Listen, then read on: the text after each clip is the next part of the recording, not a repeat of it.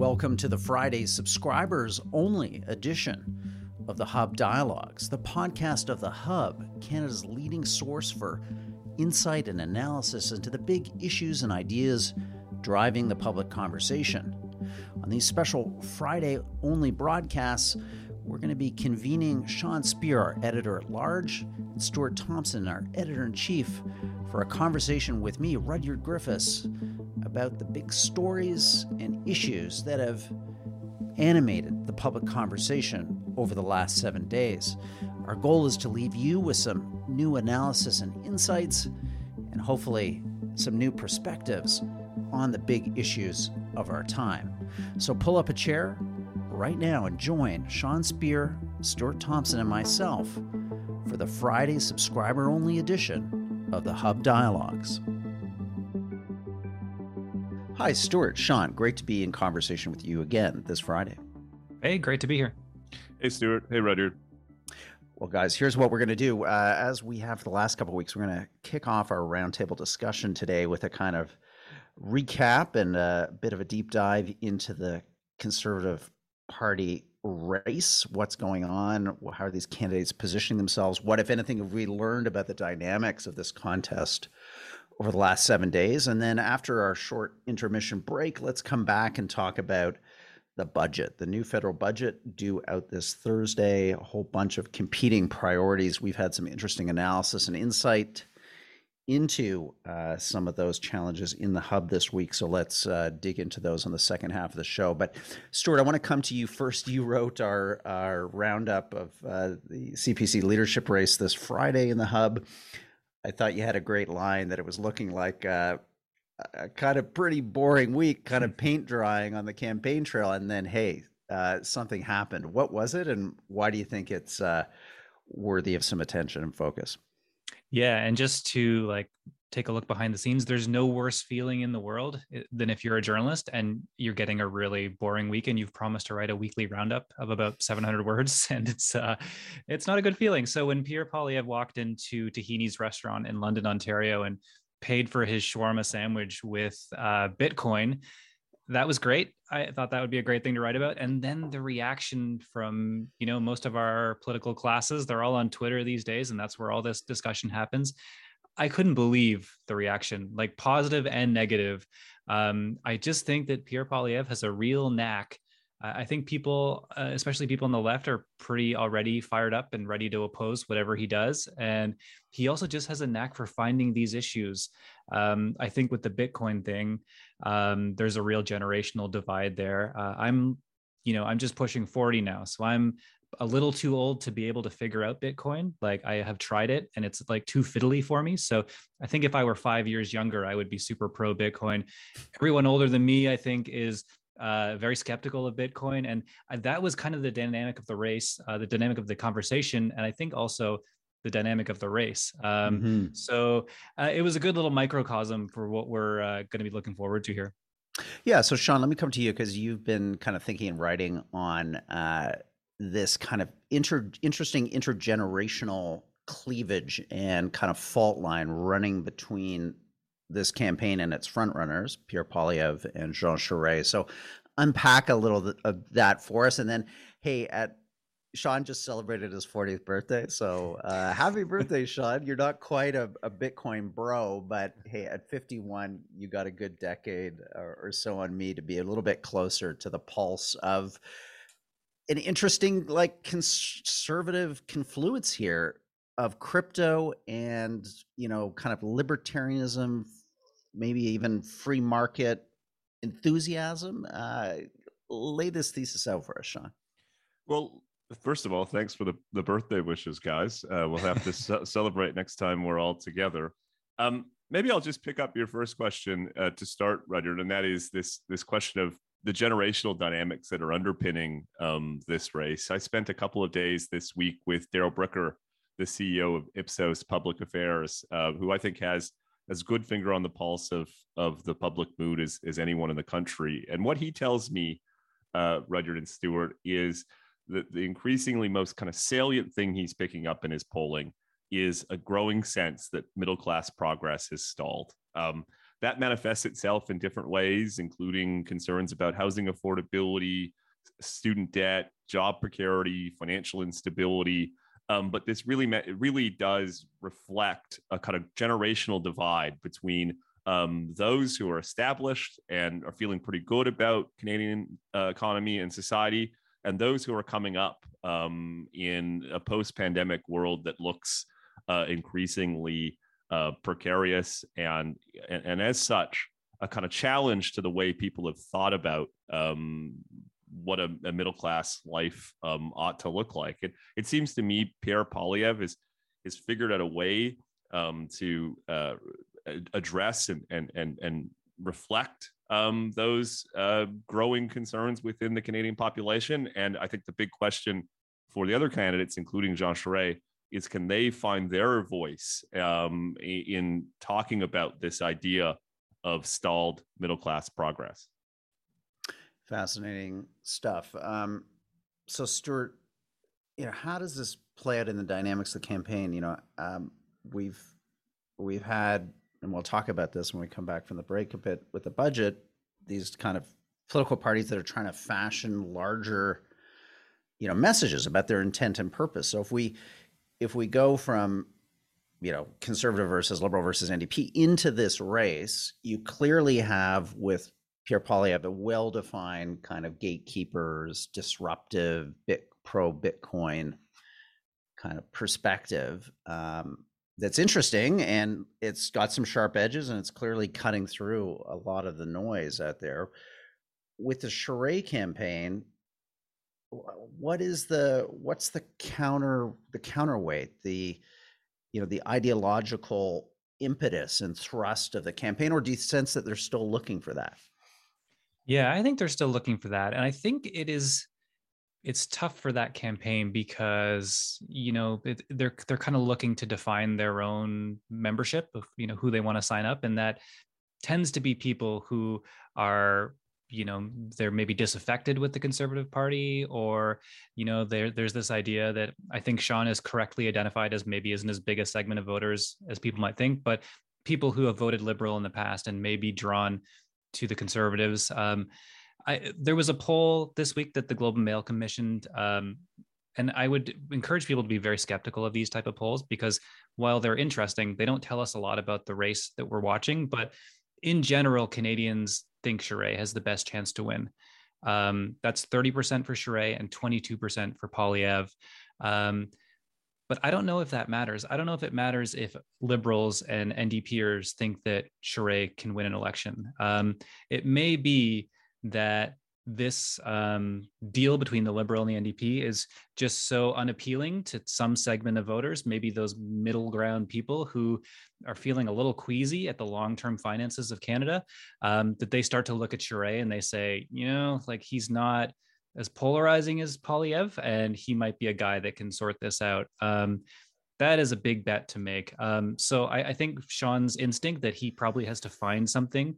I mean, the beauty of Poilievre's rhetoric is that it applies to everything. You can find a gatekeeper everywhere.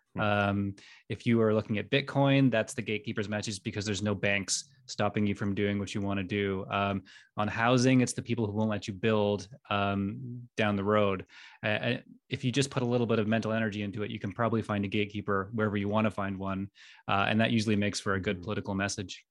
I want to, just if I could, just to build on that for 1 second, then I'll come to you, Sean. I think there's an interesting additional argument that the Poilievre campaign could layer on top of this soon, which is, in addition to, as you say, kind of anger and frustration with gatekeepers, we're entering into clearly an inflationary moment here where supply and demand are mismatched. We've got too much demand and not enough supply.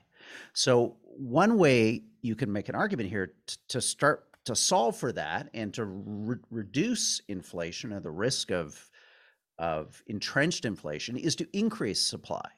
So there's all kinds of, I think, interesting arguments that you could build on top of the gatekeepers to go beyond the rhetoric and, frankly, the anger, the anger part of the argument into something more constructive, which is, look, we are moving into possibly a period here of some real scarcity of goods and services, scarcity of energy. We have to now think about constructive, interesting, smart deregulation that allows for us to increase supply so that demand is better matched, so that inflation becomes less of this pernicious constant erosion of our purchasing power. Am I wrong, Sean?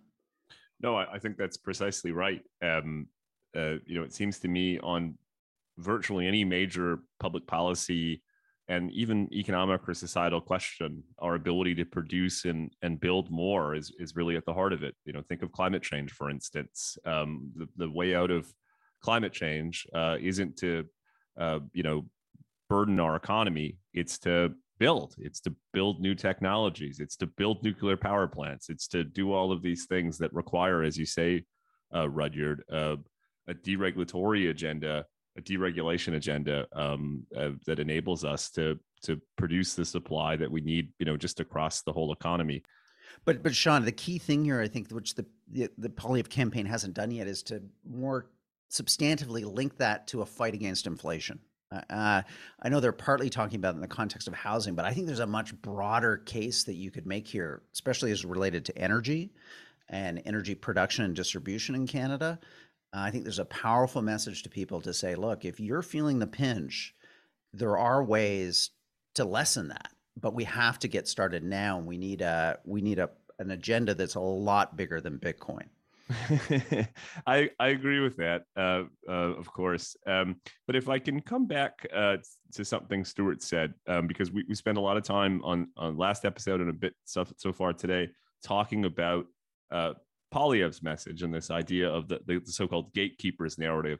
What's Jean Charest's narrative thus far in this election campaign? It's built to win. It's a proposition about electability. It's not about ideas or values. And it seems to me the problem with that in the context of the Conservative leadership race is Conservative Party members they've opted in, they've self-selected to be members of a political party because they're motivated by ideas and values. And so Jean Charest needs to match gatekeepers with his own ideas and values and how they manifest themselves in a policy agenda. A couple of weeks ago, I mentioned on the podcast that Charest had said something about Canada being the equivalent of a lottery ticket for those who were born here or those who come here. And I think the two of you scoffed at the idea that it seemed nostalgic and outdated. And as I said earlier, what Daryl Bricker tells me is that's how people feel, that it is outdated, it is nostalgic, that it's no longer the odds of the Canadian lottery ticket aren't as good as they used to be. And so it seems to me this is something that Jean Charest needs to lean into. How do we recreate the conditions to restart the stalled middle class progress that I mentioned earlier? If Charest can find his voice on something, a narrative along those lines, I think he's got a better chance at challenging Poilievre. But if Poilievre's talking about ideas and values in the form of gatekeepers and Charest's talking about electability, it just seems to me there's a big disconnect with Conservative voters. And so that's a long way of saying Charest's going to have to match gatekeepers with a normative ideological case if he's going to compete in this leadership. Fascinating stuff. So Stuart, to come back to you before we go to break, how does that actually play out, or what does that look like? Because I think, you and I were, friendly in a friendly way, scoffing at Sean, because it goes back to the generational dynamic that if you are a boomer, you know what? The lottery ticket was pretty good. You had a not bad number. You kind of rode up the population boom of the post-war era. You've enjoyed the debt binge of the last 20 years enabled by your central banks and monetary policy. And now you're heading towards retirement with your indexed pensions, pharmacare, dental care, you name it, we're going to lard it on you. But for the millennials and under, wow, very different picture. Home ownership retreating over the horizon for many, a sense that wages growth, productivity has kind of stalled. We've done some work elsewhere, but reported in the Hub that per capita GDP in our supposed economic powerhouse of Ontario is now the equivalent of West Virginia, ladies and gentlemen. We share the same per capita GDP as West Virginia. So, Stuart, is this a sellable message? Can you package it, or is there just too much cynicism out there? And is Charest the wrong messenger as one of those boomers that's really been on the right side of the divide, the fault line that's run through a lot of our economics of the last quarter century or more? Yeah, I think that's the question. And this is really interesting to me because when I interviewed Jason Kenney, as he was, becoming premier in Alberta, it was right around the time of the election. Things were a lot more optimistic back then than they are now. His plan at the time was to come to Alberta with a sort of social mobility, reform conservatism type of agenda. But he got there and he thought, this isn't the right message here. And they went with more of a supply side, like cutting corporate taxes, cutting taxes, building growth and building jobs. And that was kind of an audible that he called, just from sort of gauging the mood of the electorate. It seems to have paid off for Kenney at the time. That is the skill that I lack severely, and most journalists lack severely. That's a very rare political skill, to be able to put your finger in the wind and just figure out what the message is. I wonder what the political experts would say about the social mobility message, because I think that is what's on a lot of people's minds right now is, will my life turn out better than my parents' life, or will it be worse? Will my kids' life turn out okay? This is the kind of thing that just fills you with worry as a parent. You just hope that your kids will have those chances. And the thing that Poilievre has done, which I think is probably going to work for him, is that he is allowing the anger and the disappointment and the cynicism to sort of be reflected in his campaign. But that's not all it is. He's going to have to provide a solution on top of that. So you can't come in and say, don't worry, all your concerns are not that big of a deal, we'll fix it. That's a real loser. But if you can somehow reflect that cynicism and then turn it into something better, that's kind of the political judo that has to happen. And it's a really tough thing to do.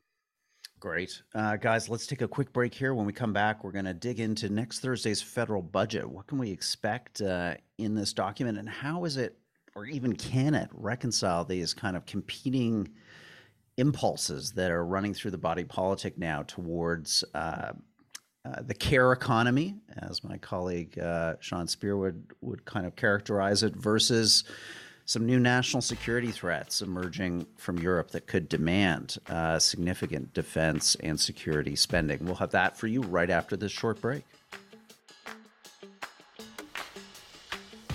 Rudyard Griffiths here, the executive director of The Hub. Thank you for listening to this, our Friday subscriber-only podcast. If you're enjoying this podcast and what The Hub is all about, providing insightful analysis and insights into the big issues and ideas facing Canada, all from a 100% Canadian perspective, please consider becoming a donor. You can do that right now at www.thehub.ca. Simply click on the button Donate. We'll send you a charitable tax receipt and a whole bunch of great benefits that come with being a Hub donor. Again, you can do that right now at www.thehub.ca. Thank you in advance for your generous contribution. Now back to our program. Okay, we're back with the Hub Friday Roundtable. My guests are Sean Speer, our editor-at-large, and Stuart Thompson, our editor-in-chief. We're going to dig in now, guys, to the Thursday budget coming up, federal budget, and not unimportant one. It's going to probably reflect, I would think, Stuart, some of the understandings that have been reached between the NDP and the Liberals. To what extent do you think it's also going to encompass contemporary events, most notably the new security threats that are emerging out of the war in Ukraine? Yeah, I think that's a really great question, because we have, it's not something we usually associate with this Liberal government, but, Defense Minister Anita Anand has turned into a serious hawk, and she's been agitating for more money. And there's been some kind of vague promises about boosting the budget. I think it's a really interesting question of, first of all, should we do it? Second of all, would it make any difference at this point? There was we ran a piece by Trevor Tome just kind of showing how much this kind of money is. It's a huge increase. 70% over what was it, over our 2021 expenditures if we wanted to on defense, if we wanted to get to the 2% of GDP. Yeah, and so Trevor kind of, I think, quite rationally recommended phasing it in slowly, not hitting that too hard. And part of the problem is that, you know, our government in general, but in particular the Defense Department, is just not good at spending money, and that is, you know, sort of seen in the fact that they didn't spend their entire budget last year. They were short by $1.2 billion just from delays in buying equipment. And then, you know, there's the classic procurement problems of things just ballooning extraordinarily when you try to buy something for 10 million and it costs 25 million, that kind of thing. So I think there's probably, like, if you're a fiscal conservative and you care about tax dollars and how we spend these things and sort of responsible government, there's a big question about, should we allow this version of our military and our Defense Department to spend that much money? So Sean, is this all just a question of, what is it? What's the phrase? All hat, no cattle. I mean, at the end of the day, you know, we've got a significant deficit spending. We've been doing it for years now. The Parliamentary Budget Office is projecting that deficit spending forward. That was even before the NDP Liberal kind of agreement on rolling out these big new kind of, as you say, care economy, care programs for Canadians. So, I mean, look, should we just be honest with ourselves? There's just no way to square this circle. Yeah, I think that's right. You know, maybe just to step back for 1 second. You know, this government has been hoping to roll out its post-pandemic vision for the country for a couple of years, and every time it seems poised to, you know, the virus has other plans. But this time, I really do think we're going to see in this budget, for the first time, really, the kind of full perspective reflected in this government's view that the pandemic represented this kind of, you know, paradigmatic moment, and that there is this kind of flowering of progressive ideas and support in the Canadian public for a more ambitious view about the role and scope of government. And, you know, you mentioned some of the big healthcare related promises reflected in the Liberal NDP parliamentary agreement: dental care, pharmacare, long-term care. You know, I can't help but think, guys, that this agreement gives this government runway until 2025. You know, I think we talked last week about the prospect that Prime Minister Trudeau may not stand for election in 2025. I can't help but think these healthcare commitments, in effect, expanding Medicare, the single-payer model, to the parts of the healthcare system that are presently outside of Medicare, you know, represents for him his political legacy, that he wants to go out basically building on the foundation that Tommy Douglas and others created. And if so, let me tell you guys, you can't have guns and butter. And so I suspect that what we'll see is a kind of nod to defense spending, but the real passion, the real energy on the progressive left these days is expanding the welfare state. So I think that we're going to get a pass on the defense stuff and a doubling down on the care stuff.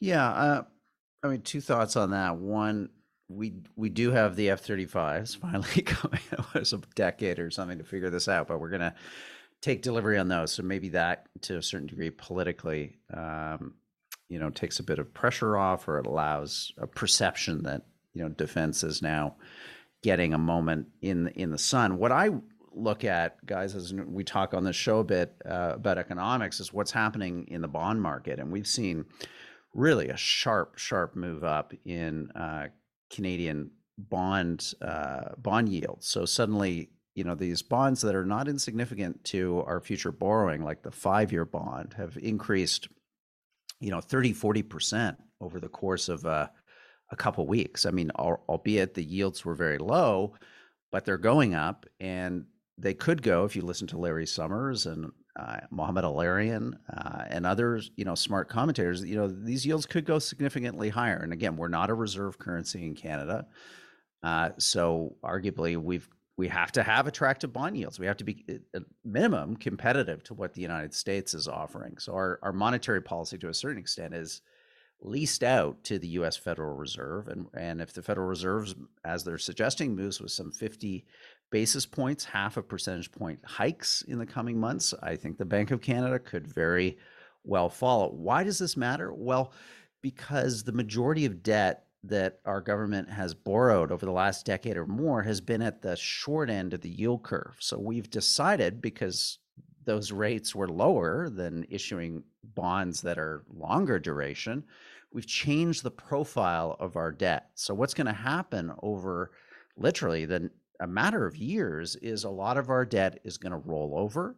It's going to roll over just like your credit cards or your mortgage or your auto loans with, guess what, a higher interest rate. And that's going to surge possibly deficit spending here.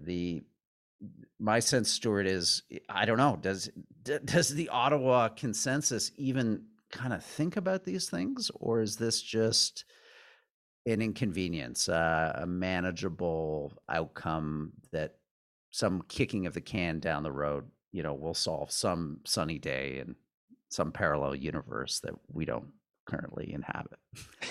Yeah, I think it's the latter case. But I think it is true that, the sort of liberal NDP intellectual mindset is not focused on bond yields right now. And I think that I think probably you nailed it on the legacy, or Sean, I think you said the legacy policy is something that preys on the mind of politicians right now. We have a broken LRT in Ottawa because of the mayor's legacy project. These things are a little bit unnerving for, residents. But there will be two parallel tracks here, and it'll be interesting to see which one we take. One is that people do like stuff. I mean, I was talking last week about how I don't mind getting checks from the government, even if philosophically I know it's a bad idea. Just this week, the Ontario government signed a deal on daycare, which gave me an immediate break on my daughter's daycare bill. And yeah, but Stuart, just to jump in, your debt servicing costs are I believe, Sean can correct me here, but I think they're like the third, definitely the fourth, but they could be the third line item expenditure in the Ontario budget, with interest rate yields at 3,000-year lows. So yeah, you're getting the $500 check, but the infrastructure that your kids are going to enjoy in the years to come, the quality of universities and post-secondary education that will be available to them, the public subsidies that will be available for them to go to those universities, who knows what that looks like, because debt servicing costs are already one of our most significant top 5, top 3 public expenditures in an ultra low yield environment. Mm-hmm. Yeah, I think if you were to ask my neighbors what the debt servicing costs were in Ontario, they would not have a clue. And I think most of these things come from sort of symbolic sense. You get a symbolic kind of sense of what's happening in the country and in the province. And I think probably the way people sort of feel that is dysfunction, sort of general dysfunction.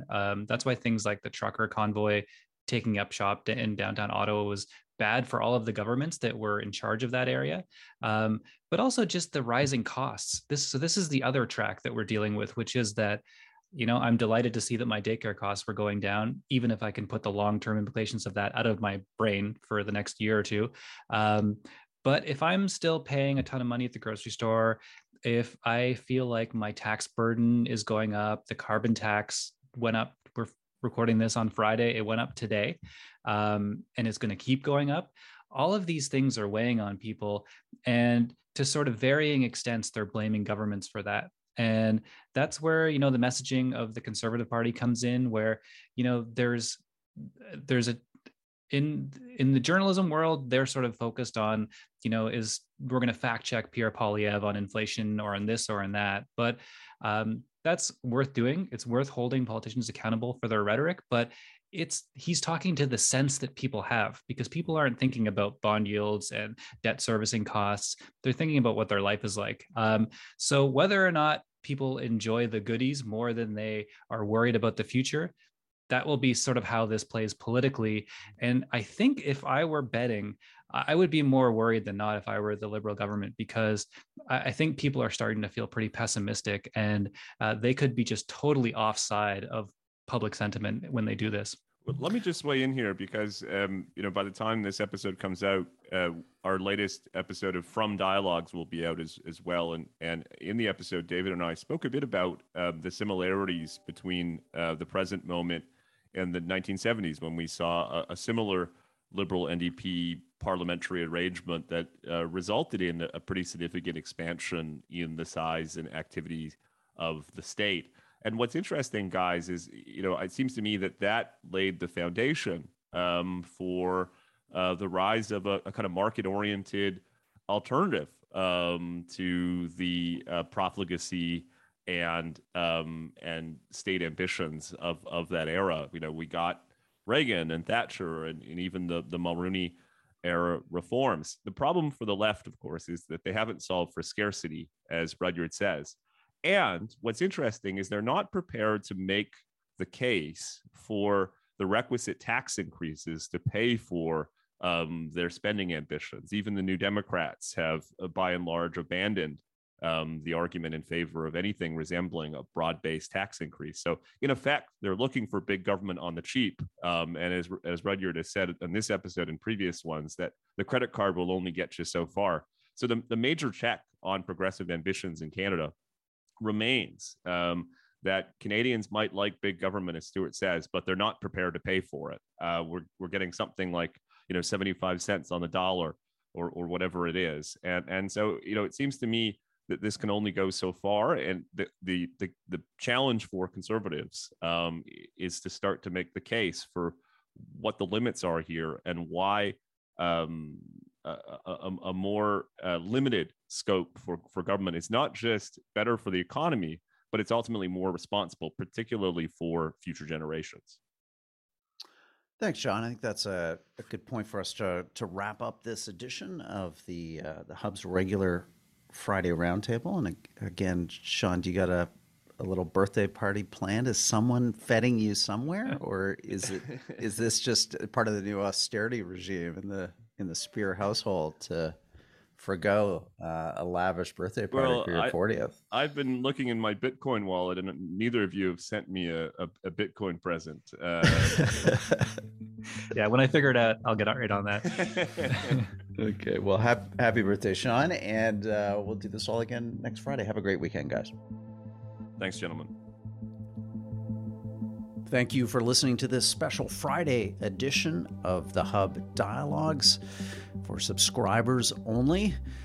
I hope you've enjoyed the program. If you have a comment or suggestion about the show, an issue, a topic, an idea that you'd like us to cover on our regular Friday subscriber-only Hub Dialogues, please send us an email to info@thehub.ca. Also, check out our website, www.thehub.ca, for tons of great analysis and insights about the big issues and ideas shaping our world and Canada's future. While you're there, if you'd like to, consider becoming a donor. We'd love to have your support. Simply click on the donate button. We'll send you a charitable tax receipt, and you'll get a whole series of great benefits and perks that come with being a Hub donor.